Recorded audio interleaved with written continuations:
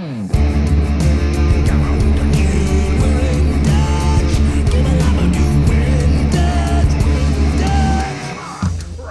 the show! Open it! Let's go ahead and just do a breathe. Let's just gonna go and just spread the COVID out. You know, wow, man.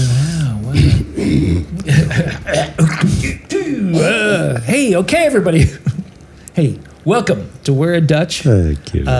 Thank you very much, everybody, for tuning in. I'm Michael Letstrode. David Stanford. Joe Shea. Yes, and yeah, it's been a couple of weeks. We've been busy. Everybody's working, trying to do stuff because out here we're half open, half closed. We're in Dutch. We were in Dutch. Yeah, God, I've gotten myself into some really good Dutch in a few situations. But to relax, I had a spa day today, and I liked it. Nice. Yeah. Which entails, what would a spa day A spa day for Michael Letstrode was I got a little bit of a haircut. My hair's a little long. And so I'm kind of going, I'm going to go with it. I'm going to see how long. I mean, I'm pushing 60 and I still have hair. So I'm going to, let's just work it. Lean into it. So lean hard. Literally, I'm like, just take off like a quarter of an inch and then I made sure that I got my balls and my butthole waxed today. Ooh. Fantastic. So, and then I went to physical therapy. As anybody can see, I've got these tape things on. Yeah, I was looking at that. What is that?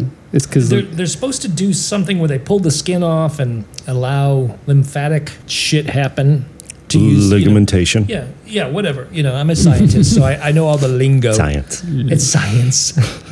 Science doesn't know about the tape.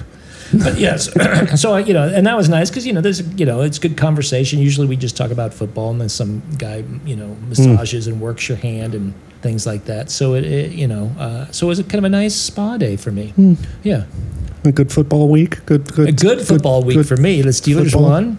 It's awesome. Football's back. Yeah, football's back. Yeah. I watched some of it. It's so weird with the no crowd thing. Well, there's some crowd. But the thing with this is I don't care about the crowd because I am the crowd.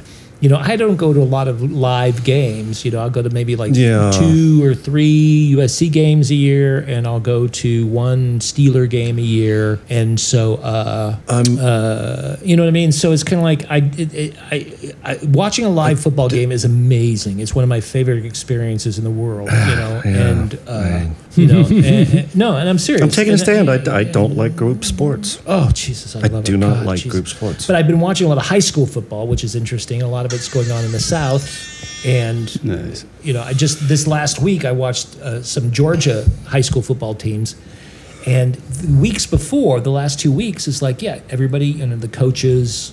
They have masks on, but usually on their chins because I think drives me crazy. Yeah, because I think wearing the mask. Didn't Fauci say COVID comes out of your chin hole? Chin hole. Yeah, yes. Chin hole. As long as you keep your chin protected. But this week there's Georgia teams and nobody in the stands. The only person there was some fat girl that wore a mask, and that was it. One mask that whole game. Where was she? What? She was on the sidelines giving guys water and stuff like that. Gotcha. Yeah. I've been getting these texts throughout the day. I'll get 2 or 3 of them throughout the day, and it's from a random number. Mm-hmm. Voice message, parcel shipping office, undelivered package addressed to David. It says my name and says final pickup day next Wednesday. Click this. But it's a hack. And if you click it, then you give them, whoever this is, access to your phone. Yeah. It's an iPhone scam. Oh, yeah. Have you blocked them yet? Or do they just keep responding on different numbers? Different number. I've called it. You can't call them and say, well, where's my fucking package? You can have access to my phone, but I want the package. What is the package? What is the package? They'll sell you your stuff back after they steal it. Your information. Wow. Ooh. Holy moly, been a long time. Yes, it has been. Same clown. How you doing? Same clown. Yes, it has. In the chat. Yeah, and so we're it's been a while, but and we want to catch up. But I wanted to, because we've been talking about our cult. Yep. Yes. And I want to get a female perspective, but also something kind of happened in the news today where we lost a Supreme Court judge who passed away, and out to her family and friends. My Ruth Ginsburg. RBG. Yeah, RBG. Sorry, it has to come to that. Bader. You know, to her friends and her family, you know, I'm sorry for your loss. I think she was a woman who really tried to do good throughout her entire life. To America, I'm sorry for our loss. This is really dangerous time. This could be a hard right into the, like we've been veering. Yeah. We were talking about that. We've been veering, drifting pretty pretty far to the right. This could be like directly into the wall. Yeah. So I know this woman. She's a therapist, and you know, like she did a lot of her internship in prisons and stuff like that. Mm-hmm. And so she's pretty hardcore. And so I thought it would be fun. And one of the things when I was talking to her, I'm like, hey, you know, we're starting a cult. She's like, I'm in. And I'm and I was like, oh wow, would you want to be on the podcast? And she's like, absolutely. So we're pitching her our cult. So yeah, we're getting her input on it. So I want to call her, but also, you know, there's the idea of we've had this, you know, this could just derail our conversations of the cult a little bit, just because I think the passing of this woman is very important as well. So let's see if we can get her on the phone if she's still awake. Did she respond? She did respond, so I'm going to call her real quick. Yes. She says she's going to get ready to go to bed. I don't think she really understood that when I was like, hey, I'm going to call you. Will you be on my podcast? And she's like, oh my God. Now she's like, hi. Oh. Hello, can I speak with Stephanie? Speaking. My name is Michael Lettsrode. I'm with the podcast We're in Dutch. Mm-hmm. I'm here with my co-host, David Stanford. Hello, good evening. Joe Shea. Hey, how you doing? Yeah. Good. Yes. Now, Stephanie's an old friend of mine, and I read her posts, mm-hmm. and she's quite... These are Facebook posts? Or what are you talking the Book of Faces, as we like to call it. Got it. And she's got a great slant opinion. She speaks well, and she speaks the way I like it. And just jokingly, because we've been talking about starting a cult, and I was like, hey, do you want to be in my cult? And she's like, yeah, I will be in your cult. And then so I was like, wait, because she's a therapist, right? Are you a therapist? Counselor? Yes. Counselor. Therapist. Therapist. Well, mental health counselor. Mental health counselor. Oh, we need that. And it's like, if we need anybody in the world for our cult, it's a mental health counselor. And she speaks our language, okay? And so I thought, well, let's get her on here. You know, I know the time difference is great. So I know you're probably, dragging ass and you're tired, but it's Saturday. I'm sure tomorrow you're going to get up and you're going to go to the pool, and have people bring you mint umbrella drinks. Absolutely. Yeah. I mean, I know that's your life. But I just thought that we could talk about that, and it's all tongue in cheek and fun stuff. But then we did have an event that happened, which is quite, I think, damaging to the people who are more polite in our political views, and that's the death of RBG, Ruth Bader Ginsburg. Yeah, the Ginsburg. And then, so I was like, wow, if there's any opinion I want to hear about that and her feelings on that, it would be you. So how did she die? Well, she had like 8 different cancers, right, or something. Yeah, I think she had a record number of cancers, and some in her purse, right? That she gave out to a grad. This was at the hospital. This happened, or she was keeping cancer like butterscotch. They're not saying COVID connection in any way. Okay. No, it was cancer. Yeah, Gotcha. That she'd been really fighting for, and it was one of those things where she's like 87, 80. I thought she was like 90. I think she was 204. 212. She may have been 212. Yeah. 212. Yeah. Okay. Yeah. Okay. That makes sense. But I know, from everything you read about her and know about her, that poor woman was hanging on, on a wing and a prayer, just like, just give me till, November. I mean, and it just didn't happen. And so, Stephanie, do you have, if I could segue into something a little more serious, if you're up for it? I know it's your bed by time. What are your thoughts on that, on her, and what does that mean? And what space does she leave? Yes. Like, what does the void look like that once there was her and her opinion and her chutzpah and her drive and force and that female voice? Would she be called liberal thoughts? It I guess it depends on who you're speaking to as to whether or not she's considered liberal. For a long time, she was considered very liberal in the beginning. Then she was sort of moderate, middle of the road, and has since become sort of a liberal icon. for me, I can really only speak for myself. For me, the hole that's left is she was just a warrior for women, for equality, for the LGBTQ plus community. She really is leaving a vacuum because there is nobody. She's irreplaceable. There is nobody like her.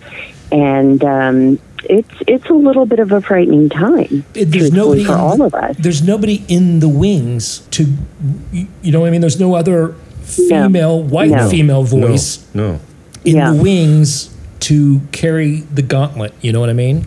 Mm-hmm. In my opinion. And you know, am I wrong? Because I am a white guy. Well, who would it be? I think the beauty of the work that she did is that there is nobody that can ever fill her seat. But her torch was so big. We are all, men, women, everybody, we can all reach out and take light from her torch and carry it forward. We continue with the path she set for us. Yeah, because and if we're going to get into some politics here, it's like one of the things, and I think, you know, reading the things that you write, I think it leads me to believe, and how I kind of believe, it's just like, it seems that sometimes the female movement kind of has a tendency of eating themselves, you know, in the way, like I know you speak a lot about how, you know, when women turn out and they shame each other, and they'll take the low road. Oh, they'll eat each other alive. Yeah. Women are beasts. We are within our incredible strength. Unfortunately, there is, because again, this is all, you know, speaking in the terms of history of humankind. This is all it's still a very young movement, the women's movement. It's been around for such a short span of time. It's almost as if women are clawing each other to get to that one spot at the top. I think that's kind of human nature overall. But we are our own worst critics and worst enemies. And I don't remember who said it. But we really need to. We need to help. I think it was maybe Michelle Obama.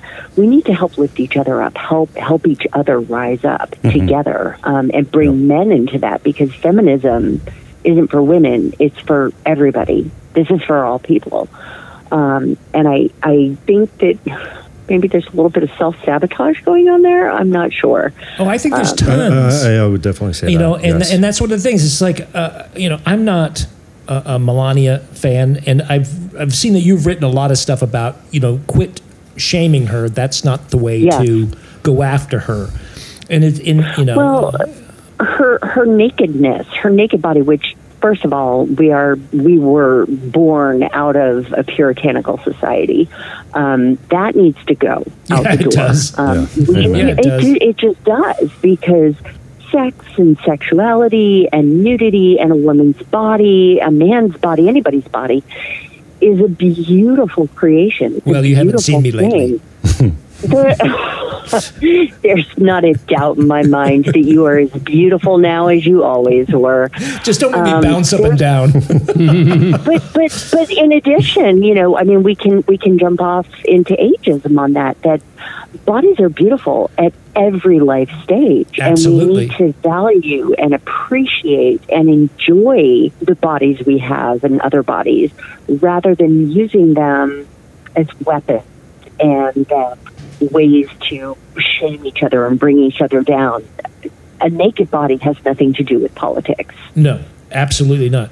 Now, what do you think about the whole idea of kind of like, you know, with the movement, not enough white women are taking the sides of all women in that sense. You know what I mean? I'm sorry, what was that? Well, it just seems to me that it's kind of like, it seems to me that, you know, a lot of white women will vote the way their husbands vote, even though they say they don't, as opposed to going you know, if there's a black woman with a cause, you know what I mean? If their husband's like, they're going to not, as opposed to going, wait a minute, that's a woman who needs a leg up. That's a woman who needs, what are your opinions on that kind of thing?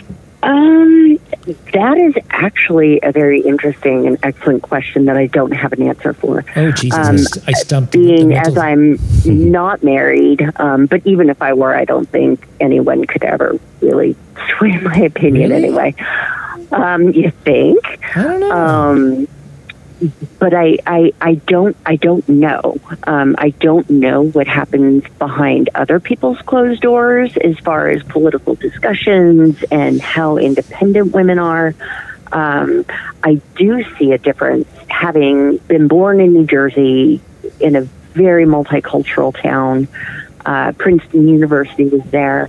It was, there were a lot of strong female role models.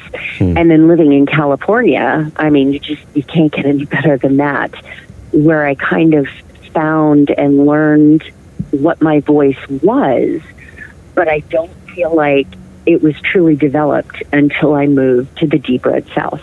And it was only then that I really started to notice the difference in the way that women think. I've been surrounded by women who think very similarly to myself. I didn't realize, and I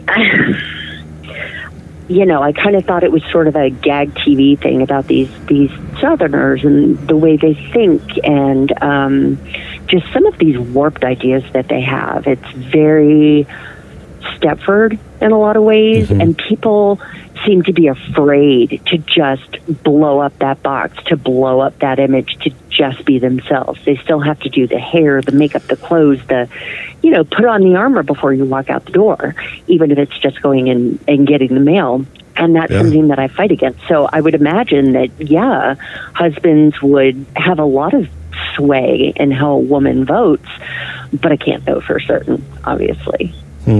Very, very political. Yeah, very. I like that. I remember asking my dad, and this would have been probably in the 80s, who he voted for, and then I asked my mom, and he said that's. And I grew up in Texas, so put this in Texas. This is a small town in Texas. He said that's a very private thing, and you shouldn't ask someone that.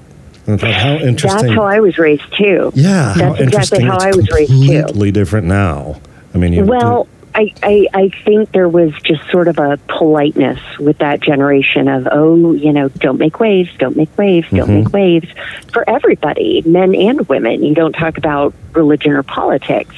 And the interesting thing, my parents would say that when I was growing up, yet they would demonstrate completely opposite behaviors for me. And they would speak out. They would speak up. They would make their voices heard. My mother is a very strong woman with a very strong voice. And I watched and I learned.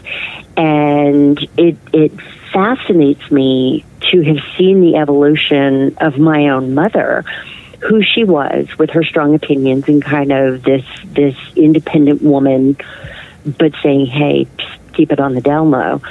To now, she's very vocal. She's very strong. And it's a beautiful thing to watch with someone, to see that kind of growth. Because a lot of people of that generation still are like, don't ask, don't tell. And I think for all of us, this is just such a surreal time. We need to put the niceties aside, because they haven't served us well and they haven't gotten us anywhere. And we have to find our own voice, find our own agency, advocate for ourselves, for other people. If we don't start screaming about these things, we've got a boatload of trouble on our, we already have a boatload of trouble, but we're screwed. And truthfully, living down here, it may seem more extreme to me, but the way things look at this moment, I'm fairly well convinced that we're heading into a full-on potential second civil war here. Really, you're getting that sense, and because the looming, election November, do you feel a sort of assemblage of this, whatever it is, aside from feeling it, what are you seeing where you are?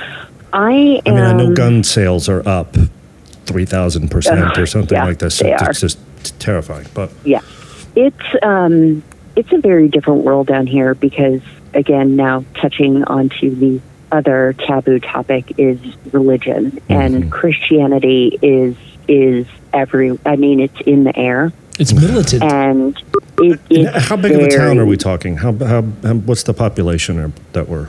The county has, I believe, 22,000. Okay. I have no idea. I could just pull a number out of my hat. We'll go with it. Am I allowed to swear or no? Yeah, you could say fuck and shit. Okay. Okay. Just don't say my bitch. People. Just don't say bitch. Whatever you do. All be held against you. Okay. But say whatever you want. Okay. Yeah. No. Good. Okay. So yeah. There's this weird conflict, and you can see it within people. It's the saying the one thing but doing something else. And I pretty much had a rule, because obviously everybody has looked at me sideways because I am an atheist, and I'm not ashamed to say so. And living in the Deep South, that's understood as, oh, you worship the devil. Nope, not him either. You dance naked in the moonlight and sacrifice children. Nope, don't do that one either. But it's palpable down here, and I pretty much made a silent agreement with myself to try and tone it down a little bit, as my kids are now in high school, and I'm very embarrassing to them constantly with my opinions. But it's interesting to watch them correct their friends on things. They're very deep-rooted Christian friends when they say racist things or misogynistic things or xenophobic things. I've heard my own children correcting their friends, which I think is absolutely amazing. But it's if you look at everything that Jesus represents in their book, that is just not their ideology at all. It's just strange to me how they can reconcile this, from a mental health standpoint. Yeah, how they can we were talking about this before, Michael and I. It's very much the buffet version of Christianity, right? You just go down the buffet and pick out what's going to work for you, but not actually. Because Jesus, I think, if he rolled back, would go, "What the fuck are you people doing? He washed None the of feet this of shit." whores. Like, what? It's just like what are you and he was a liberal. He said, "Go take your religion and go pray privately, like in the closet." Right. Yeah, the temple is you. Yes. Yeah, the temple isn't the house; it's you. Yeah, Right. Because I've been recently, because of the whole pandemic, kind of back on the Book of Faces, and just kind of and I've got this one pretend Christian friend who I just got to poke that bear. I just got to poke it. I can't help it. You know what I mean? Because it's like the guy, and if you disagree with him, he calls you a name and then talks about how wonderfully Christian he is. It's like that dude, and I like to, because I'm a dick. I'm like, wait, you. I am too. You're a Christian? Like, I'm sorry, dude. I totally didn't get that. I'm like, I've been reading your posts for the last 2 years. I had no idea. I thought you were mocking it. And he was like, what do I say that's not Christian? I'm like, everything. Everything. Because he does. He'll post daily scriptures, of like, oh, Matthew, fuck. It's the best. That's why we're starting a cult. It's the best game in town. Yeah. Tax-free mafia. Yes, absolutely. And the thing is, minds.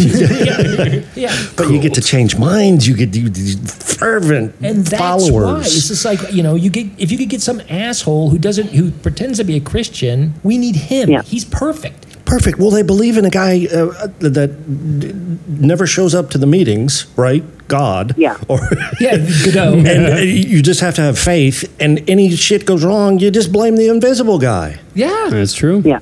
Yeah. Or blame... or you don't have faith. You don't have enough faith. Yes, or you blame the... Ultimately, I think what's been revealed with Trump is that it has nothing to do with Christianity. It's that they have found somebody who will claim to be a Christian, who is, doing right by America, who raises the flag, who's weaponized the flag, and has given them permission to say out loud their darkest thoughts. That's a great perspective. Yes.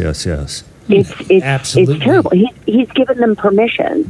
He's the president of the United States, and if he's demonstrating for them, it's okay to behave this way. It's okay to say grab him by the pussy. It's okay. This is all okay. This is all normal. And really, hate I know Islam. A lot of people don't like to compare him to Hitler. Realistically, he's just a puppet, and there are a whole lot of people behind him and around him that are the real problem here, because he will be gone one day, they will not. And it's planting these seeds like they're doing right now with, well, I deserve another term because I've been treated so badly, or no, the election is going to be rigged. They're setting up a fascist regime, and that's exactly how it happened in Nazi Germany. Exactly. You didn't have an entire country of horrible people. It was these horrible actions that were normalized over many, many, many years. Mm-hmm. And people went along with it because nobody wanted to speak up. But also they're really good. I'm sorry, David, but they're really good at changing the narrative. I mean, it's like when there's a group called Antifa, which is anti-fascism, and they can make it sound un-American. It's like I know. What? And it's like going, you guys are horrible, and you're like, who's the bad guy? What? Okay, you lost me. Can we go back a few steps? It's called anti-fascist, right? Yeah, right. So what's going on? Bad? And then they call you a communist, and you're like, wait. Yeah. Socialist. What? But do you even know what? Yeah, I think you segueing off of religion right into Trumpism. It is a religion, and I think even having a conversation is like bringing logic to a conversation about faith. You're talking about your feelings. I'm bringing thoughts and logic, and you're telling me how you feel. We're not even using the same language. Different words, different, Absolutely. And then you get this fervent fever, and they're lit up about how angry they get about, and it's like, you can't talk that down or show, here's a graph that is completely different than you feel. Oh, shit. Yeah, I mean, things, but I don't know, maybe it's my imagination or whatever, just being an old guy or whatever, but I feel like there's so much in that, we're like, no, I've got Christian values, you dick. You know what I mean? Where it's kind of like, they're mean. They're mean now. Where I remember, like many times, trying to, sleep with a born again Christian woman, and and she'd be like, no, and she'd kill me with kindness. Yeah. She never called me a name. You know what I mean? Golden rule. It's like, and it's like, it just seems like now the whole Christian movement is just, they're mean.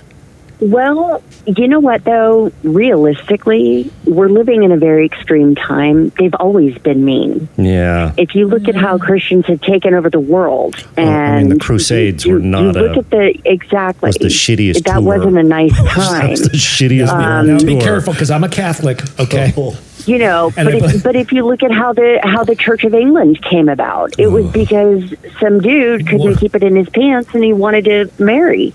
Multiple times. And he couldn't, Catholic Church wouldn't let him get divorced. So I know, that's fuck it. I'll start my own created by a fat guy who liked to fuck. We're back to the cult. We're back to creating a cult. And thus the cult. Yeah. And I think we could just do so much better because we'd be a nice cult. Start nice. Yeah, we'd start nice. Of course, we'd have to get really evil and angry. Yeah, at some point. But again, coming from the psychological side, that is literally impossible. What do you mean? That's impossible because human beings are human beings. Human nature is human nature, and we're just set on repeat, and we don't even know it because we are a young nation as well. So where we are right now makes perfect sense when you compare it to other nations and how they've grown and evolved or dissolved. True. Yeah. Well, we're a teenager. The way we're like borders in our move. Shitty teen years of a nation. So, well, kind of. We're not even. We're still adolescents. You know, we're still pretty young. And there's going to be a lot of change over. You know, if we're still around in a few centuries, I don't think America will look like anything like it does today. No. We're Dead silence. We're a shitty kid with money. we're a shitty kid with money as a nation. We have no money now. Now we're shitty. Yeah. We're Donald Trump now. We're a yeah, shitty kid with no money. Maxed out credit card. He bankrupted his own fucking campaign. They raised like $400 billion or some crazy amount, and it's all fucking gone. Yeah. He has no money left. None. And it's people never really did. And yet here he is. I mean, in the campaign, because they had strategies and they raised some insane money, but it was all fucking pilfered from people going, well, okay, well, and consultants and all that kind of shit. Look at the wall thing. You know, Laura Laura Bush or Laura Trump, the hot wife of the ugly brother. Yeah. She fucking makes about $100,000. Yeah, but based on who she is on the inside, would you really call her the hot wife? I don't think so, because you have to. A hot wife is a lot more than plastic surgery. Are you kidding me? Science is a beautiful thing. Don't go against science. Oh my God! You are an anti-masker. You're an anti-masker. Don't even. You know what? Don't make the. Don't make the ugly side come out, because you know it will. I know it will. Yeah. And it might make for a good podcast. But no, I mean, you know, I was being facetious about she's the hot one, but she pulls, and the girlfriend of the other brother, they pull in about $200,000 a year from being consultants of this, of the campaign money, and everybody else, they've built it to where there is no, and Trump was very certain, like, because literally the day after his being sworn in, he registered for re-election, and he's been spending money ever since. Yeah. And so they're out of money because, of course, the guy can't keep a business open longer than you know. It's truly the shittiest magic show I've ever seen. It really is. Like, it's just, I see how he does all the tricks. If we're talking occult mentality, you guys are very hyper focused on Trump. He's a figurehead. Yeah. He's going to come and go. There is a much deeper illness that's in the body. No, absolutely. In the mind. And it's not that we're hyper focused on Trump. No, Trump. But he has, at least somebody told him certain things that's allowed him to tap into things that really has shocked me. He's got an incredible propaganda machine with Fox News that no longer is a news company. They are a news entertainment company. So they did the brilliant thing that Vince McMahon did with wrestling. Yeah. He took it out of a sport and made it an entertainment company. Therefore, you didn't really have to abide by any rules, just as news used to be a loss leader. Like, it was a public service that NBC would do and then no emotion. All the networks had, you know, if they took hits, you know, like financial hits, it was okay because they were doing a service. Because they were doing a service, and a very uninteresting, you know, not that attractive person would come on and emotionlessly give you updates of what happened without their opinion, without bleeds it leads. It was just, hey, here's what's going on. And so then they turned it into, and I don't think really they have a harness on what Fox News has become. Well, they're turning on to a certain extent. Where I think they're realizing. But the machine that it is, what it's pumping out, I don't think they really have a. Well, in regards to Fox News is the heroin, and then we have millions of addicts. Mm-hmm. Yeah. But I think what's happening, and when you're talking about the Trump thing, is like, I do think that they see a little chink in his armor, and I think they're looking to find a new product. So I think they're being very careful. They're starting to be very careful about how and what they give him, because I think they're seeing that they might have to find, you know, a new product. Instead of it black magic, they have to find, golden dragon. You know what I mean? Have you guys thought about this? That maybe they're already grooming the new product? Oh, I'm sure. Yeah. I'm sure because I agree with you. And it's not deep state, QAnon, conspiracy shit. It's But there is machinery, and it's just like, Trump was raised by Roy Cohn. Mm-hmm. To not pay your bills and not, you know what I mean? And this is the way you should be. And this is how you conduct business. And this is the man who orchestrated, the whole communist witch hunts. And so that Trump was his protege. And once Sessions and Bannon were like, who do we find that's going to just put something kind of crazy out there? They were like, here's this guy who's, throwing this birther shit and blah, blah, blah, and brought him into the fold. So I agree with you in the fact that there is a machinery that's not about... Yeah, they're not made. Not Trump, they're picked. Trump, because Trump is the most brilliant guy. I mean, he can't ad-lib like a BFA, Nice plug. You're welcome. I got your back, baby. So, you know what I mean? So, there's definitely people in... but I hate it because it sounds conspiracy-like. But yes, I agree with you that it's bigger than Trump. Well, and he's tapped into and given people a voice. Like I have a friend, Patrick Day, who's from Tennessee, from Nashville, and as soon as Barack was coming up, he was like, "You don't understand what this is going to do." And I was like, "What are you talking about? Well, we're being so progressive and everything's wonderful." He's like, He's like, you don't understand. Because he's still talking to his junior high friends. He's still talking to his high school friends. And they're just like, my friends, when I lived in Nebraska, they're like going, oh, no. So he knew there was going to be hatred. He knew there was going to be this backlash, this snapback. Pendulum would have to swing. Yeah, So, I completely agree with you on that stuff. Well, and the thing that I just really don't want to swallow is maybe this is who we are as a nation. Like there's half of us. It's a big mirror, right? That's being held up, and some of this shitty stuff we're kind of shitty, but I have to have hope. I'm losing a lot of faith, but I have to have hope that the kindness will rise. We are in this together will actually show up. What's interesting about this is back to the Civil War thing too. Have you guys seen? It's called The Social Dilemma. Just heard about that today. No. So I'm not. Pretty much the whole concept behind it is ethics in social media, because Facebook, Instagram, they all have, you probably heard of algorithms. Like it figures out the best way to get money, but they don't care, or they've like completely overlooked how it's making people act and feel and do.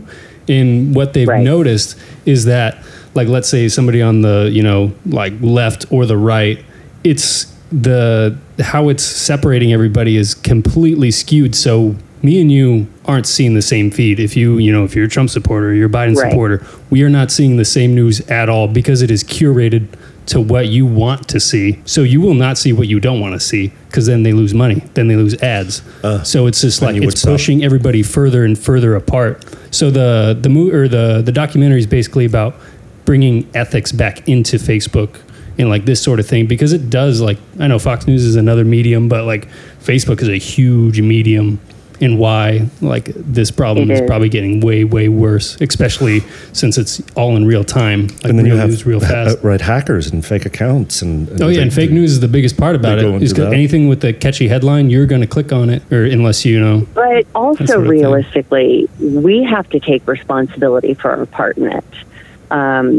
I have seen a lot of people in 2016 and now saying, if you're a Trump supporter, if you're a Republican, unfriend me now. Yeah. I have a wide variety of viewpoints within my friends list. And I keep it that way on purpose because I want to hear what other people have to say. I'm not always going to like it or agree with it. I might tell them to fuck off. Yeah. The way to kind of fight it is to get all viewpoints in there. And for those of us that do have hope and that are holding on for something better, saying, no, we can make a better America or world, we have to be open to those vulnerable spots and saying, okay, I really disagree with how this person thinks, but I'm gonna keep them in my life. I'm gonna keep hearing what they have to say because I need to hear it. Part of it is you need to know what the opposite side's saying so that you can build on your points and, really galvanize your people. But they, it might be a non-election year and they might have a point on something that you hadn't thought about before. And we're just intentionally narrowing ourselves down, whittling it all down to this just echo chamber that is just bizarre to me. And labeling and picking teams and picking, and if you're the other team, you're bad and wrong. Whenever I visit Texas, I just can't bring up politics or religion just because it just goes fast. Yeah. But everything else is wonderful. All the people that I like, my godchildren, I hang out with them. They're great people. They all have gainfully employed. Like anytime my dad needs anything, who's elderly now, I call them and they're over there 15 minutes later. The whole family just there to help. Here, we brought you a casserole. It's the really good people, except they love Christianity and Trump. You're very lucky. You're very lucky because. Go ahead, Stephanie. I'm sorry. Oh! I was going to say I've just personally had a very different experience. Going back to the women being swayed by the men and kind of being puppets, which a lot of them I think are. I had a very different experience. My ex-husband was not paying child support. This is over many, many, many years. And ultimately, I had him arrested down here for non-payment of child support. Wow. And my mother's side of the family was aghast that I had the audacity to do that because my role as a woman was to have made that marriage work. And because I failed, a surprising number of people supported him. Wow. And even as he was incarcerated here in town, we had to drive by that jail every single day for 10 months. My kids had to, kind of cope with the fact that their dad is in that building, as we drove past it to get to school. Wow. And there were members of my mother's family who would go visit him every weekend and give him money.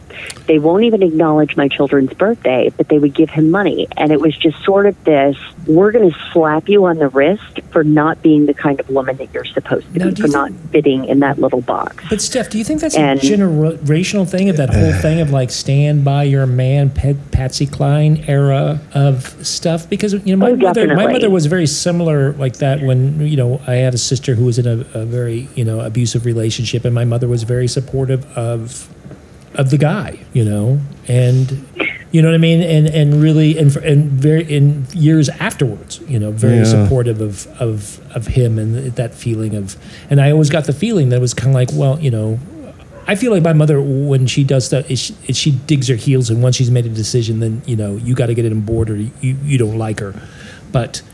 Yeah. But I wonder what the generation of that kind of like stand by your man. But again, I was raised Catholic, and that's what I was going to say. That's what you fought for your marriage to the bitter end. Yeah, that's all systemic, great cult stuff that we can apply. But in all religions, in the Bible, it's just opting out isn't an option, no matter how awful the situation or how abusive the situation may be. Because my situation was not physically abusive, but very financially and emotionally abusive in many ways. Mm-hmm. And again, all of this is rooted back, you want to talk about a cult, it's all rooted back into Christianity, into basic Christian principles.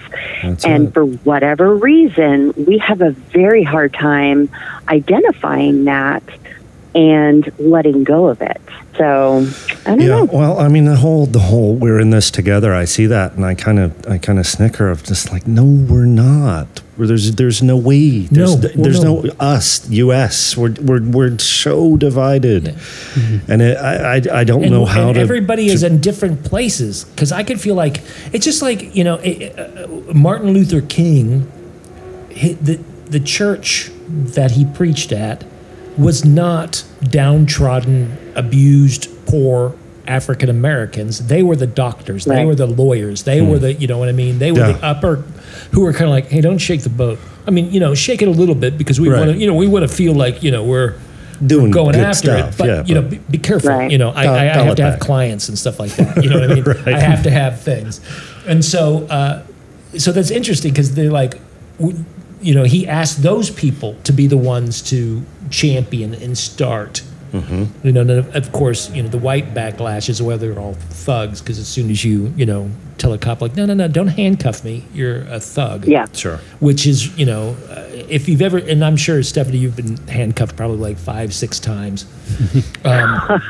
And you'd think, right? Yeah, you would, but it's just like, you know what I mean? It's like, it's the scariest thing in the world. And when somebody grabs your arm and you know that you're going to be incapacitated, whether you're white, brown, black, blue, purple, you know, you have an innie or an outie, it's the scariest thing. And your first instinct is to pull away. Yeah. And then that's now the cops are so militant that that's their excuse to really put a hurt on you. And you're like going, just give me 2 seconds to kind of figure out what's going on, you know? And you know what's really incongruent about that is, again, working in a psychiatric hospital, it's short-term crisis stabilization. So we have people coming in with all sorts of stuff going on. One of our busiest units is for people that experience hallucinations, delusions, severe paranoia, and there are laws in place. If somebody becomes violent, there are laws, federal laws in place, and state laws regarding the use of restraint and seclusion to de-escalate a situation. And what's just so bizarre to me is that if we even make a mistake, we are fined. We're fined for that mistake that we make because we have to document everything. But here are the police using restraints, and they just use it at will. There are no laws. There's nothing in there to protect the people when these restraints are used. They are not under the same laws that we are, and really they should be. Well, they should be, but again, the police they're created. They live in a fear-based world, and they profit off of fear-based ideals. Where, you know, so everybody's just like, you want to abdicate to them because you're afraid, whether or not you're afraid of somebody attacking you, so that you give the cop carte blanche to do whatever, or you're afraid, you know what I mean? It's like, so that they run under this weird thing of like, of everybody's fear. So I'm scared of all these things, so I'm going to allow this group of people to pretend that they're putting themselves into harm's way. I know some of them are, whatever, but I think they romanticize it a little bit too much. You know what I mean? And so I think that's what gives them that kind of backdoor freedom, as it is. You know, like you're saying, like, okay, as a physician, as a doctor, you know, just like, you know, working at a university, you know, if, you know, and I'm working close to students, and if I see a student who's in crisis, you know, because a kid comes in, he's in a mood or whatever, I am bound by, you know, law not to engage them or ask them about that, because I can't, because of whatever litigious thing that's going on. Yeah, what do you do? I can't ask pepper spray. No, I can't ask a kid. I'm like, hey, are you doing okay? Do you need to talk to? That's, you do not talk about any kid's mental thing. If you think something's going on, you push it upstairs. You go higher. You know what I mean? Because it's like, you can't make those decisions. Like, you know, but hey, how you feeling? No. Oh, really? Yeah. I mean, I see that it feels like that is changing, but it is like there's so much fear around even having a conversation about the police that you'll be so you don't want police. No, we're talking about a systemic. These aren't beat cops anymore. This is the military. It's the military. It's no longer a beat cop. It's no longer Joe who does your neighborhood, right? You walk the beat. Hey, there's Joe. Hey, he's friendly policeman. You'd be a good cop. You'd be a great cop. Yeah, you'd be. But you'd be Joe. Hey, Joe, what's going on? It's a family. Also, so now it's military. Yes. Absolutely. It is military. But also, if you look at the evolution of the country, you have to look at the evolution of the legal system as well. and policing. It is so fundamentally different now than what it was 50 or 60 years ago. Which is there were a lot of problems then, though, too. But also, and populations are smaller, so there could be more of the local cop and the call box and, But in LA County, the sheriffs, their first job before they go out into the world, they have to work at the jail. Oh, and those jails are horrible. And there's just this horrible cesspool of everything about it. It's terrible. And David and I have both been incarcerated, and it's just like, So I went for a weekend, for the DUI. They're like, you have to spend time. All right, fine. So you go. And he made the mistake of being honest. And I was honest like a fool. But I'm like, okay, I'll spend the weekend in jail or whatever. They're gonna. How bad can the baloney be? Right, and they're just gonna put really bad. Check you in and check you out. It's so overcrowded. Don't worry. So going in, they take your stuff off. You have to do the shower, and there was a sheriff that said, "I will break you." I'm like, break me? I'm here for the weekend. I'm a tax-paying. I had it's one too many, and I signed up for the world's worst B&B. It's the worst. Break you. But also looking at that, I started my career in this field. I've had multiple careers. I started my career in this field in the prison system, in a state prison. And that opened my eyes to a lot. And one of the things I identified immediately is there's a certain personality that's attracted to that kind of position. And that is encouraged. That kind of behavior is encouraged, and it's cheered, and it's manly, and it's, it's raw, and it's rough. And that has also kind of become the anthem for America is how rough and raw are you? We've gone from this suit wearing polite society, which I don't wholly approve of that either, because I think there's a lot of, again, very Stepford, very fake, put on a false face for everybody, to just this unfettered anger, and that's how they get their release. I witnessed a lot of human and civil rights violations when I was working in the prison, and I documented all of that. And I was strongly discouraged from doing that. I have a lot of stories on that. Oh, wow. And it ended very badly, and I was told that I was resigning from the position. Yeah. It became very sketchy very quickly, and the threat was either you resign today or we will find drugs and paraphernalia in your car before you even get to the parking lot, and you'll be arrested. So obviously I resigned under protest, but it was, they saw what I was doing. I was getting people, there were just a disproportionate number of black men in there, and the ones that were, had a bag of weed and were sentenced for 25 years, I would connect them with lawyers through the ACLU and through some of these others, the Southern Poverty Law Center, and I was told not to do that. Wow. I'm not allowed to do that.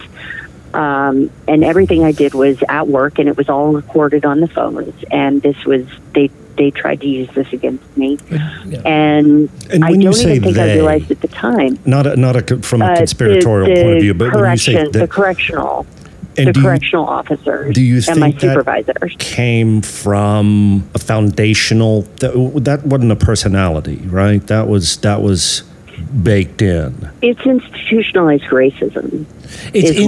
But it's racism as well as economic, because it's all geared against the poor. Unfortunately, the majority of the impoverished are of minority, but that's the one thing that's colorblind is the oppression of the impoverished. Yes. To make that point, the whole idea, and because this is your first time on our podcast. I would disagree with you. That's not colorblind, because black people and brown people are disproportionately punished and impoverished more than white people. Absolutely, but a poor person cannot get the access to justice the way, whatever his color is, the way it is a person of money. The bail system is an example of that. You know what I mean? But when you have a college boy who's black who gets 25 years for a baggie of weed, a Ziploc baggie of weed, and you have a white child molester. I understand your point, Stephanie. I'm just saying this is like when it comes to poverty, that is one of the things that's a little bit of an equalizer. I mean, I understand the systemic racism, and I get that completely. It's not because, you're comparing apples to oranges because you can have two people who committed the same exact crime. One is black, one is white. The black person is going to get more time. The white person is going to get out earlier. That's just a fact. Yeah. I guess you're right. So poverty is not an equalizer because why are there so many black people maybe incarcerated? It will be one day, so I could be right? No. You guys shut up. Leave me alone. I would love that. I would love that. I would love for you to be right and me to say, I'm sorry, I was wrong. I don't see that happening. I don't see that happening. Yeah, I know. And realistically, both of you having been incarcerated, I had a situation recently. Both of you being incarcerated, are you both white? Mm-hmm. Well, okay. I'm very tan right now. I lay out. Well, I know you are, but the point being, you have a privilege. Yes. As white men. Absolutely. That nobody else has, when you're ever put in those situations again, you need to use to push back. I know, absolutely. No, and that's one of the things I completely say is like, you want an example of white privilege. White guys could be like, okay, now, officer, what's going on here? Yeah. We could take umbrage. We could be like, you know what I mean? We have that. Why did you pull me over? Yeah, we have that. A black guy cannot say that. And that's one of the things. They can't. But that's why I think we're at a turning point because we do have those voices. We can talk back. We can ask questions. That's all I did. I was pulled over for speeding, and I felt like I was going to throw up. But when he came over to my car, I already knew what my response was going to be because I knew I was speeding. I wasn't even speeding that much, but I was speeding. Uh-huh. And he asked me, he said, ma'am, do you know how fast you were going? And I said, I know exactly how fast I was going. Do you know the statistics of police brutality? Oh, Jesus. Had I been a person of color, I would have been arrested on the spot. But the way I see it is, these are our opportunities when you feel like I'm scared to do this or open my mouth or say something or do something or be part of the solution. That's exactly when you need to open up. That's exactly when you need to speak up. And that's exactly when you need to use your white privilege. Oh, no, absolutely. I agree with that. And because we're kind of doing this podcast, we've got a few people commenting, and we have a couple of regular people. So I want to kind of, if we could go through some of the things, because we have one guy who is kind of a regular, Shelbo. Shelbo. And so at first he was like, you're awesome. He was talking about you, not me. Aww, even though normally he says it about us. But so give a shout out to Shelbo. But he was kind of, and I don't know if there's any way we could, because there was something he said that I thought was really kind of, because Shelbo, he politically he's not with us as much, but he's also got a great sense of humor and kind of he's kind of like our one fan. I like this girl. I like this girl, but there was something he said about, I think personal she's hurt cool. drives politics. I'm sorry, and we'll edit this out. But there was something that he brought up that I wanted to ask you about. Yeah, that's all the way at the bottom. That's a new one. Oh, that's a new one. Oh, so he keeps liking you. So what was it? I think he said I'm white grown in black country and it's equal. And so I think he was kind of making more to my point, which you smashed, that it's about poverty. But there was, this is kind of screwing the show up a little bit. You're kind of ruining Christmas. I'm ruining the vibe. Ruining the birthday. I'm so sorry. But there was something Everybody you was said. having- You know everybody was what, having a because good you looked at time. it and you nodded and was like, oh, it's something. Yeah.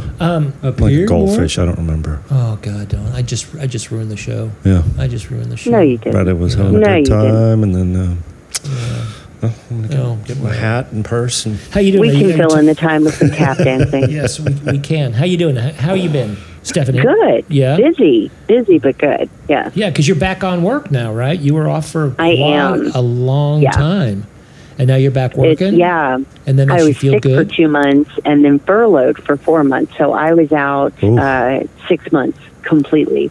You didn't have the COVID, did you? According to the test, no. And I did actually that's the thing, isn't it? get my antibodies drawn, Uh-huh. and they said no. So I'm going with no. Okay, good. I need to good, do good. the antibodies thing. I'm curious. You gonna do it? Like, Yeah. where can you get it? Just don't go to know. the doctor and be like, Yeah, antibodies. I think- No, I think the CVS. no. There's a place here, a blood bank. You have to go to Georgia. And they have no. You do not. You just have to kind of poke around. See, I'm that person. I'm going to poke around until I find what I need. No, it's a blood bank here, and they only have a handful of tests. And because of the environment that I work in, because I'm in a hospital, oh, right. they said we will absolutely check for Yeah. antibodies, Yeah. but they didn't find any. But yeah, very scary. And back at work, which is it's mixed emotions. I love what I do. I love the people that I work with. It is actually all of the admin staff, all of the managers, everybody. It's all female run, which is a whole different environment and nothing that I've experienced before. So I love being there, but it's frightening because COVID is still out there and the South thinks it's a hoax. So we are surrounded by Herd potential mentality. cases Yeah. every day. Yeah, just Yeah. I'm a big football fan, and so I even watch high school football. And I was watching these Georgia teams play, and I noticed in the week before I was watching some Florida and some Texas, and there were a few masks. A lot of the coaches, they were wearing masks, but improperly because you could tell that it was bothering them because they wanted to be able to yell and whatever. But these Georgia there was like one girl on the sidelines with a mask. None of the parents were wearing masks. No masks. That's Well, Trump made a statement, I think it was today, that people are wearing masks in protest to him. Like, Yes. basically, Yeah. if you're a mask wearer, you're anti-Trump, Yes. which is He's insane. been, he's been kind of like hinting at that. And anti-science. no, it's him. That you're doing it to embarrass him, Yes. to make him look bad. He's been saying that for quite a long time. Right. And that's fine. It has nothing to do with public safety at all. No, it's just like, the Christian friend that I like to poke on the Book of Faces, he's definitely anti-mask, and he always likes to post statistics and science that says the masks are bad. And it's like, but you understand the whole idea, the first reaction, or at least, the implementation of the mask was to keep yourself from contaminating another, which sounds to me as like love thy neighbor. Yeah. Which I don't know. I don't think that's in the Bible. No. Though. Is it? Golden rule. No. Love thy believe neighbor. it's a commandment, right? But this happened in I don't know. Of course you wouldn't. the Spanish flu in 1918. The different cities, there were people that were being shot in the streets that weren't wearing masks. Philadelphia, it was the second wave that killed the majority of people. And the World War I ends. They're like, we're going to have a big parade. Spanish flu. Who cares? And then there was this mass almost extinction of, they were like, fuck it. We're having the parade. We don't, stupid mask, science, massive dying. So each city, I saw this documentary, they were going through different cities, and it was mandatory in New York, mandatory in Los Angeles.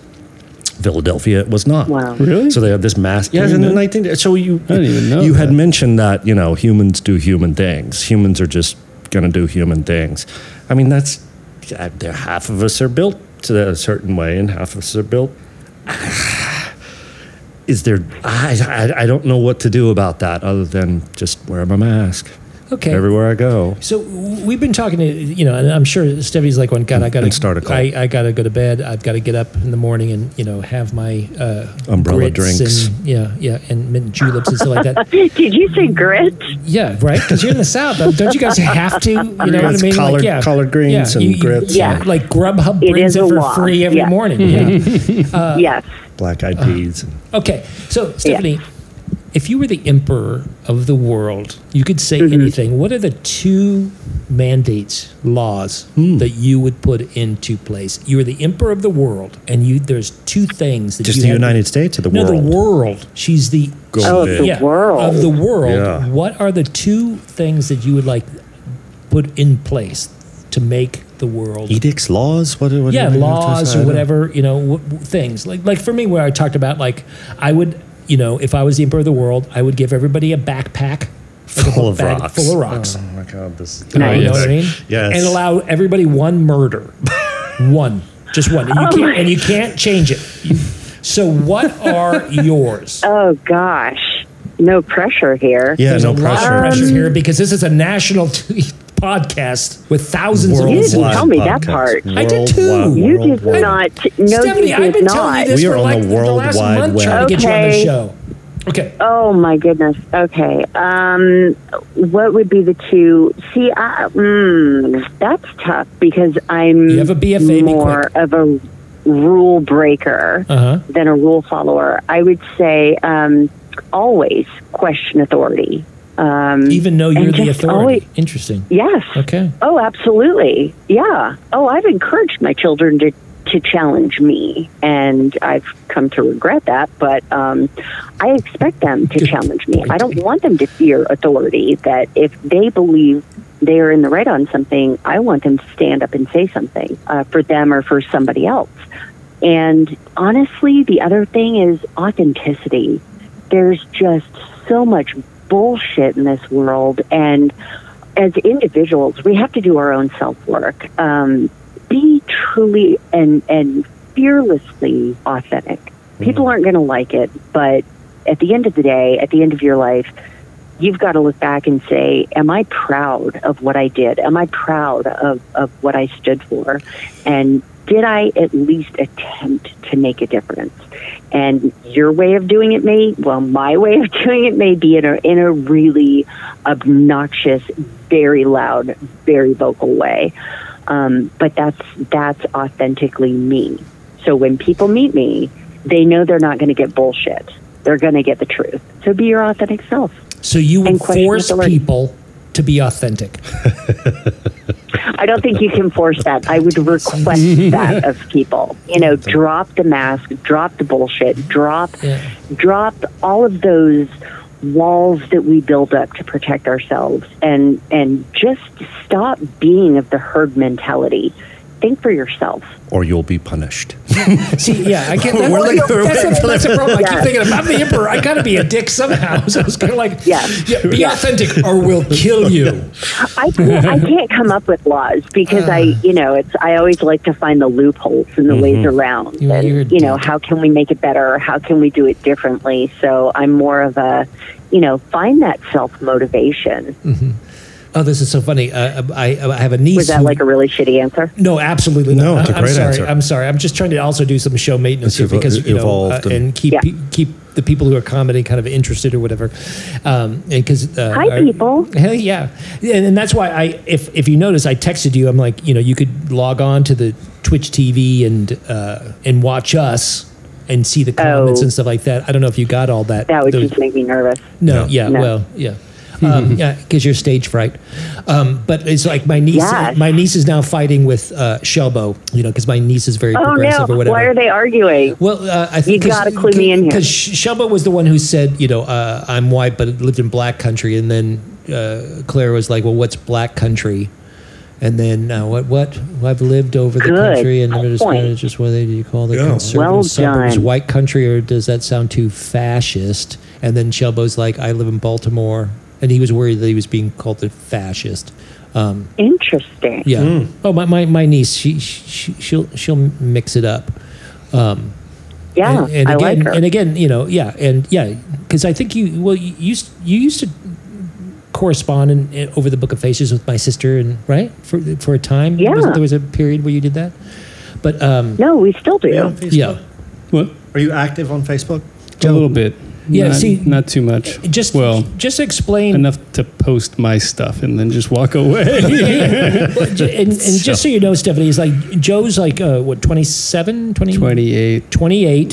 So he's the millennial. Gosh. He's the millennial. You're a youngin'. He's the tech guy. And so, that's why we advertise our podcast on the Book of Faces. Just recently, we've been doing that. Yes. And Joe also has a couple of things that he's also doing. Mm-hmm. Oh, On the Air with Joe and Blair. Such as, go ahead and plug it. Yeah. Oh, yeah, we do a live show, talk show, podcast, just like this, but with videos and some other kind of little segments and games, and then we do skits and vlogs. And they also go on adventures and vlog it and stuff like that. And lasers and stuff. Dave is an individual that I met through a mutual friend, and we had on the show as a guest. And then we decided, wouldn't leave. He kept showing up, and we were like going, okay, since he's interrupting the show, let's just go to have him on. So, because the thing of it is, it's like when it comes to Joe is the tech and the millennial, Dave is the intellectual, Spry, and I am, of course, 49. Yeah, and I'm of course, the eye candy. That's all I do. The comedy relief? This is true. No, just eye candy. I'm just here for window dressing because I'm gorgeous. So that's kind of the environment that we've kind of evolved or kind of created here in this podcast. That's a great space you have there. Thank you for being on it. Yeah, great contribution. You didn't just log on, did you? No. Oh, I'm just okay. I thought you were talking about the space, like the Oh, I thought you, no. I'm saying with the people and the personalities and what you've created just sounds like a great space. Thank you. Yes, because I would love to come see it. Yes, and you're invited anytime you want to. Thank you. And you're and we would love to have you on again. I think because we're kind of running out of time. Yeah. We got to get to the cult. I mean, hearing and that's the thing. And we got to splash a little poop in there. I know, talk about that too. But I don't want to. Yeah, that's important. That's one of the things we always end up talking about poop. But I want to have you on again because I'm going to give you an assignment. Can we call you in a couple of weeks again? Have you on again? And I want you, if you were going to start your own cult, so that we could. Because you with the mental health, you can get under the hood. Yeah, you can without them knowing you're even getting up in there doing mechanic stuff. Yes, I can. That's what I'm talking about. That would be like fishing with dynamite. Yeah. And so, if I were to create a cult, yes. And so we're going to call you again, and we're going to have this, and you and I will talk so that we can set up the time and what's best for you and things like that. But. We'll have some bylaws. We'll have some, just structural and what are your obligations, expectations as a cult member, as you're going to be at the head table. Yeah, there's not really you're going to be the head. How much quantum? Well, but how does it work? Because I'm more of a round table person. Okay, well, yeah, that's a voice. That's an opinion. Yeah. Sure. Yeah. Go negative and then we'll soften you up. I'll come up with it. But I won't let we'll you dial you back. We'll dial you originally, back. when I wanted you on, it was because I wanted to do that. But then once I saw that Ruth RBG. Yeah, RBG died. Then I thought, and then my mind kind of went more serious. And then and I know you have a really great voice, and I really enjoy your voice. From what I read. You know what I mean? And I like also that you also are you poke a bear, and I dig that. And I love when people poke you, and then you fire off because there's a reason why I have that nickname for you because you are a mama kitten. You are. Oh. You're a mama cat. So So, but I wanted to get a little bit more kind of funner and tongue in cheek. But I just thought that this was kind of a time to look at things and get an opinion, because I think the female race lost a good one. The female race, yes, the gender, human race. Oh, it's a race. You sons of guns. The human race. Yeah, right. It is a race, and we're winning. Yes. Yeah. I've got my torch and I'm running with it. Yeah, but so I'm just I kind of realized that I think the gender lost a good one today, and big time. You know what I mean, and so. Yeah. I wanted to kind of get into that and get some of your political views and things like that out. So thank you so very much for being on the show. Thank you for having me. Yeah. Really. It's a pleasure meeting you. Yeah, and you and I will. It was nice to meet you too. Yeah, and we'll keep in touch so we can have you back on because like I said, I love your voice and it would be fun to kind of get a little more. What if we stupid? Rowdy. No. Rowdy. Yeah. Nuts and absolutely. bolts of this cult. Yes, because we are going to start a cult. So you either get in at the ground or out. Yeah. Yeah, and pitch do Georgia, pitch location. We're still looking for location. It has to be Georgia's reasonable. got some good tax Location, breaks. location. Oh, Georgia, Deliverance. I don't know. That's really It's a little sketchy. that, but we're going to have our own guns and, we're going to shoot big guns walled, and security Yeah. compound. And, Did you know it is squirrel season in Georgia right now? Thank you. No, I didn't know that. They hunt squirrels. Yeah. Squirrel. I'm actually being dead serious. I'm not I kidding. know you are. They hunt squirrels. People do eat them, and it's the lead up. It's the big lead up to deer season. Have you eaten squirrel? God, I hope not. not even. I don't know. I'd like to try I squirrel. hope not. I've had rattlesnake. Is it like squirrel jerky? I've had frog. Yes, I've had rattlesnake. I've had alligator. I've had Yeah. and it Antelope does taste like or- chicken. Yeah. Yeah. Like I kinda have a squirrel that alligator he was always like he, or she or whoever digs into my plant outside my door. Did we lose you? Uh-huh. No. I think No. this is Shelbo trying to call in. We'll get to you, Shelbo. But he's always at my door and he digs in my plant and he'll hide some things or whatever. But I think he's still looking for my cat because they were friends. You know what I mean? So So don't hunt That's heartbreaking. him. yeah, but he still comes up okay, and okay. hangs out, and then and because it's been so hot here, so I leave out a little water dish for him so he can come up and have some Aw. water. Do you have a and things like- name? What, He, the squirrel? she? Yeah. Look at I you. don't know. I do watch them, and there is a mom and because they eat out of the fig tree because I do like to tan and because I am white trash. I have a little parking space in my apartment, and I put out my I have like a beach blanket that I put out in my lawn chair. Yeah, you I can actually you see do. that. Yeah, Yeah. right. Yeah. Yeah. I've had Brad Brock over a few times. He loves it. Yeah. We sit. Oh, and nice. How is he? Oh, he's doing great. Him and I are we're besties. He's a doctor now. Yeah. Please tell him I said hello. I will not.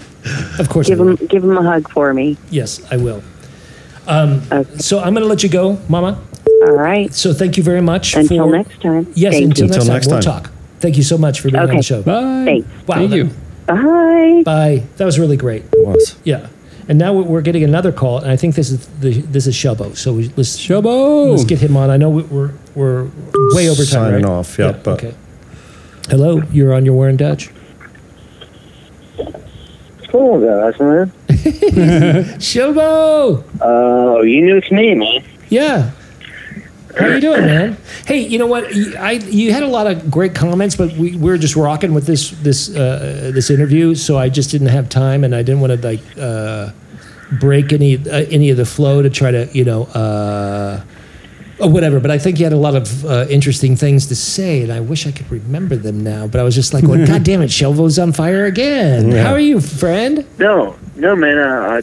Dude, you guys' stream is literally eye-opening.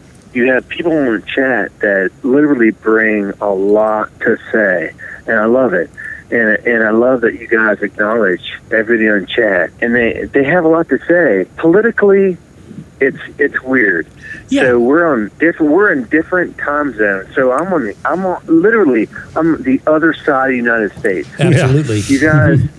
You guys have a different viewpoint Absolutely. from everything I have to say. Absolutely, yeah, and that's one of the things is like Yeah. I know how you're very good at you're like, hey man, I'm this is my belief, but you don't go militant because you know what I mean. And so No, so I try not to attack too much if I know you're on. You know what I mean? Because I don't want you to feel like we're being a dick to you or telling you that your opinion doesn't matter, because I think Man, everybody's opinion matters. California life. That's the California life. Look, you guys are so in tune to just people being people. Like on my coast, it's not like that, man. We're so uptight. Like I'm not uptight. Like I love you guys. Like just chilling, listen to people you have out on here, listen to all the viewpoints, and I'm not uptight. Like I'm totally chill. Like, no, and I get that, but I know you've commented a few times about kind of like, hey man, I dig Trump, and it's kind of like, okay, I respect that. I'm not gonna. You know what I mean, so I don't want to be, and that's one of the things I worry. Like we get somebody on who's, that we're, at least myself. I'm not going to speak for anybody else. I'm not that guy. I don't agree with him. Oh man, you guys. I also don't want to. I'm not going to. I don't want to try and change your mind or make you feel shitty, or you know what I mean. And you're not going to make me feel shitty. Yeah, man. I think, in my opinion, you guys are so chill. Yeah. Look. Here's where I see it. You guys have people on here, and they have the much intellect that you guys bring to Twitch.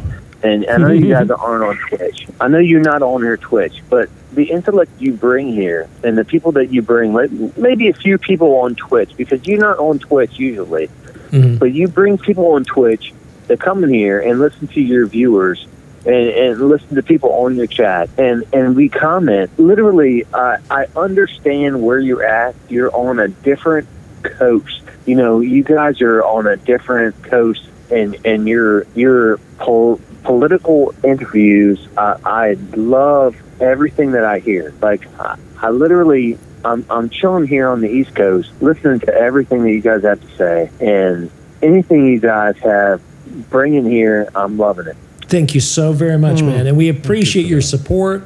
You're doing okay. Everything's well with you. You're happy, healthy. Shell? Did we lose you? Yeah, you guys came here like 6 months ago. It was rough. Yeah. It was rough. I explained everything. It was going bad. It's going good. It's going good now, man. Great. Well, we're gonna probably sign off now. Shelbo, thank you for your support and thank you for commenting. I wish I could have gotten in Great there to hear more. Your voice, man. And it's good to hear. Yeah, it's good to hear your voice, man. Thanks for calling in. As always, man. When Shelbo comes in, that's time to sign off. No. We got to start early. No, we got to get you in. We got to get you in early. But tune in because we're gonna get this. We're gonna get this woman. I don't blame you. I don't blame you. No, we're gonna get this woman in again because you are our cult architect. Okay, you're the spear. Well, he's the quantum dildo. He's glass dildo of knowledge. Yeah, he is. Shelbo has created the dildo of knowledge. So initially, no, he designed. I actually have a cult. I have a cult right now. Oh. I can join your cult, and we can bipolar all the cults on the East Coast right now. Nice. Yes. I can join your cult. So you pyramid scheme of cults. And initially, this woman, because she's very funny, and so I wanted to have her on, but then things kind of happen as I explained in the show. Look, so next time we're going to definitely have you on because we're going to get we're going to have her back on, and we're going to get back onto this cult because this has to happen. Because if there's any time in the world for a new cult, it's now. It is now, yeah. Quantum cult. You're playing with my cult sensitivation. We know. Yeah. Look. I'm going to bring my cult to your cult. We can join. It's going to be a pyramid scheme. We can make some serious money. That's right. Trickle down cult. Yeah, trickle down cult. Yeah. May quantum be with you. I love it, man. Yeah. May quantum be with you. It's Shelbo time. That means we're going to sign out. So love you guys. I love you too, man. Love you, brother. You take care. Right, yeah. Our love to your family. Oh, yeah. All right, man. Okay. Bye. May the truth be with you. Yeah, may the quantum be with you. May the quantum truth be with you. May the quantum truth be with you. Well, I hate that he thinks I hate he comes on. We're like, comes on, we're out. But it's just like, we've been going for an hour. He comes on, or at least I don't, Yeah, we usually shoot for an hour and a half for shows. So, and we're at what, like 5 hours? Hour 41. yeah. But thank you very much for calling in, Shelbo. I always like to, Yeah, I mean, if we didn't have a caller, we would have had him in earlier. Yeah. Try to call in early, right when you get in. Yeah, but so we're trying to do this every Friday. Yeah, we're trying to keep with Friday now. Is that okay? And especially during the whole pandemic era. You know what I mean? Nobody's going out to clubs. I mean, you're not going. Yes. So thank you for Same Clown for tuning in, and thank you Clarabelle 7. Yeah, for also tuning in. I appreciate it. I appreciate the support. But yeah, we had a long show tonight because we had a great guest. I think. Yeah. I think she did a great job. So everybody out there in the world, thank you for tuning in to We're in Dutch. I'm Michael Letstrode. David Stanford. Joe Shea. Yeah, and as always, stay in touch.